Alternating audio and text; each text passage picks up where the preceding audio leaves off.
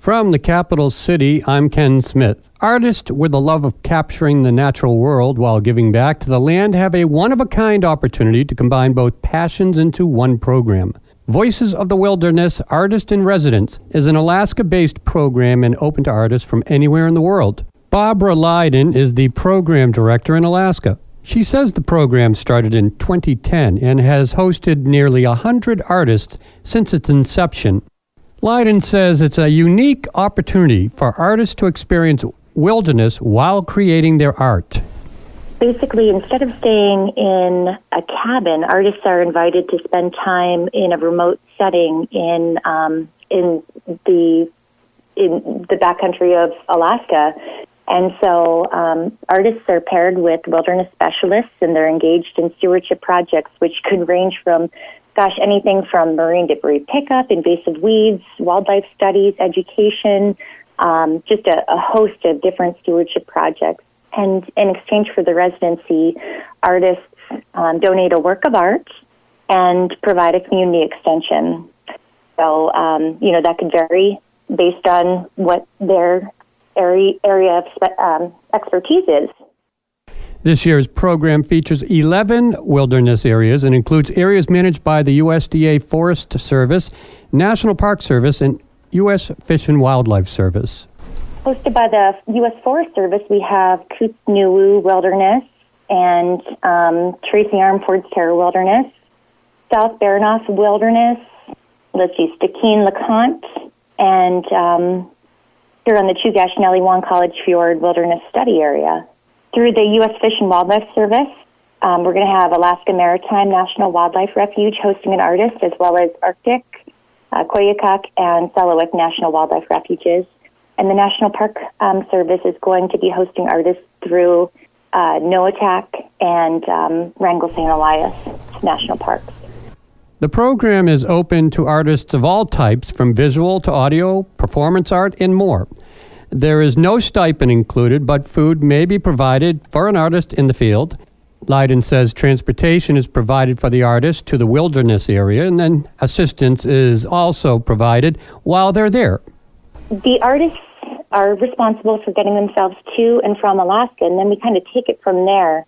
So we get the artist out into the field, however that may be, traveling by float plane or boat, and then once out in the field, the artist is essentially camping for as long as the residency is. And these residencies really vary depending on the park, refuge, or forest that they're on. So the residency may be anywhere from 5 days to 2 weeks. Lydon encourages applicants to apply early as it is a competitive process. She also says past artists' work can be viewed online. If artists are interested in checking out some of the stories and artwork from past artists, they can go to our website. If they just Google Voices of the Wilderness, it'll bring them to the Region 10 Forest Service page, and they can check out stories and highlights from previous artists, and they can also download the information in the application for the 2023 summer residencies. Applications are being accepted from now through March 1st. Before you take your Christmas tree to the Juneau dump, think about disposing it for free to be recycled. On Friday, January 20th or Saturday, January 21st from 10 a.m. to 4 p.m., you can drop it off at the city's Household Hazardous Waste Facility located at 5600 Tunsgard Court. Here's Stuart Ashton, Recycle Works Operations Manager. There's a lot of holiday trees out there from being decorated and whatnot, and instead of them going to the landfill to get put in there or in the ditches, we want to make sure that there's a nice, good place for them to bring them. So that's why we're doing it. And as long as they meet the criteria for the equipment that we have, no taller than 9 feet and 8 inches diameter, and free of stuff, drop it off. We're going to chip it on up, and then we're going to deliver it to Eagle Crest, where they use that for trail mediation. Trees must be free of decorations or other foreign materials. Wreaths or other tree-like decorations will not be accepted. The Juneau Douglas High School cheer will also be assisting in picking up trees to be recycled. For as long as we've been doing this, they've been offering that service. For donations, they'll come pick your tree up, so you don't have to deliver it yourself. And they bring a substantial amount. I believe last year we had about 800 trees come in, and they probably brought in about a third of them themselves. And so we just wanted to help get the word out so more people can use that service if they choose to. And since it's a school, CBJ, all the same entity and whatnot, and give them a little plug. If you want your tree to be picked up, you can contact Coach Norrie by text at 907-723-6580, 723-6580 to sign up. A $10 donation is also requested. U.S. Senator Lisa Murkowski was officially sworn in yesterday. Employees of Southeast Alaska Conservation Council are seeking to form a union. Dialogue continues between the company and its employees, and also now lawyers. And the first baby of the year was born in Juneau. Those stories coming up on News of the North. Welcome back to News of the North. CBJ Docks and Harbors has contracted with Alaska Electric LLC to make electrical repairs affecting pedestrian lighting in the vicinity of the tram building along the Seawalk. Repairs begin today and should be completed by Friday. The outage was the result of a damaged electrical cable leading to the intermediate vessel float. U.S. Senator Lisa Murkowski was officially sworn in yesterday to a new term as senior senator for Alaska. Murkowski first took office on December 20th, 2002. She is now 15th in the Senate seniority and 6th among Senate Republicans. The 118th Congress marks the start of Murkowski's fourth full term.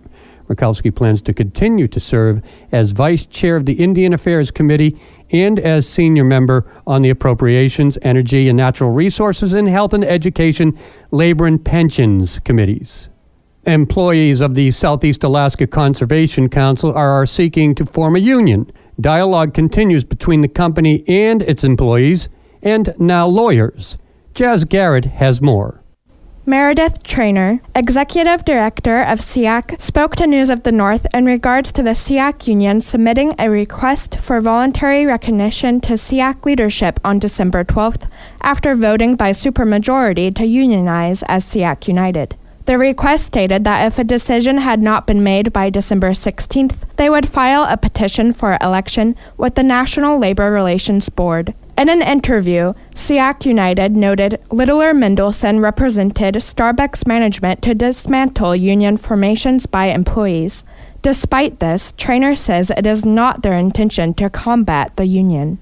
Since we saw some of the press releases come out from the group of 4 SEACC employees that are seeking to unionize, the SEACC leadership has mostly been spending time trying to understand what this means for a small regional nonprofit like ours. We only have 11 total employees, and we have only about 6 of us that are here in the Juneau office, 3 of whom are involved in this effort. Most of the time the organization is spending on this is just trying to understand what it means, since there are not many examples of super small nonprofits like us having unions, and we need to understand how that changes relationships inside our office and the way that people interact with each other.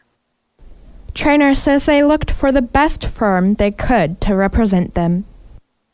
So the firm that we hired is the largest labor and employment law firm in the U.S. So they have many, many lawyers that represent many, many different businesses. We wanted the experts, right? We don't want to hire somebody who hasn't worked on labor law before, for example, or who doesn't work in Alaska. So we found a labor lawyer that was in our state that understands our kind of people and hired the best firm that we could. In this case, it's hard to find an attorney when an effort like this is made over the Christmas break. We were really hustling to make sure that we had representation and someone to guide us. Traynor says she values communication with employees. From the perspective of the organization, obviously it's incredibly important to us that we have happy, healthy employees. There are many processes in place at SEACC that enable employees to bring questions to the leadership. There's also a formal grievance policy that allows employees to bring concerns to the board. They do have to be substantiated. We wish that there had been more conversation about this in advance, because I bet we could have found a way to address the concerns that are being raised. Traynor clarifies what's next in the process.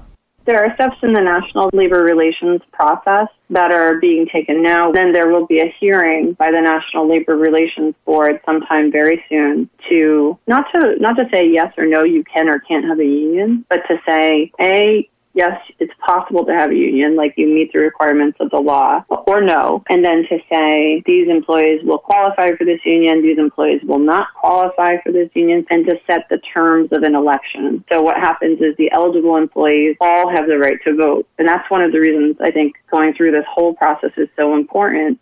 Bartlett Regional Hospital's first baby of the new year was born on January 3rd. Ethan Weed was born weighing 7 pounds, 14 ounces, and 20.5 inches long. Ethan is the second child of Hannah and Adam Weed of Juneau and has a big sister at home. Erin Harden, Director of Marketing Communications for Bartlett Regional Hospital, says it's a long tradition, and she tells us how it began. So the tradition was really started by Dr. Lindy Jones and his wife, Colleen. Dr. Jones is currently a physician in our emergency department, but he used to deliver babies here at the hospital. And so he started this really as a labor of love 6 years ago. As part of the hospital's celebration, the Weed family was surprised with a handmade wooden rocking boat filled with newborn items. With creating this beautiful wood rocking boat that the obstetrics team here at the hospital fills with lots of different kinds of goodies for newborns. And so it's really an honor of Dr. Jones, who came up with this idea, and he's carried it on each year. A different boat has been delivered to the unit. He tries to use a different kind of wood. And this year I was excited to hear that Icy Straits Lumber down in Juneau donated the yellow cedar for the boat this year. So that's kind of the history behind it. Never miss a story or a newscast at kinyradio.com. Now you're up to date. I'm Ken Smith for News of the North.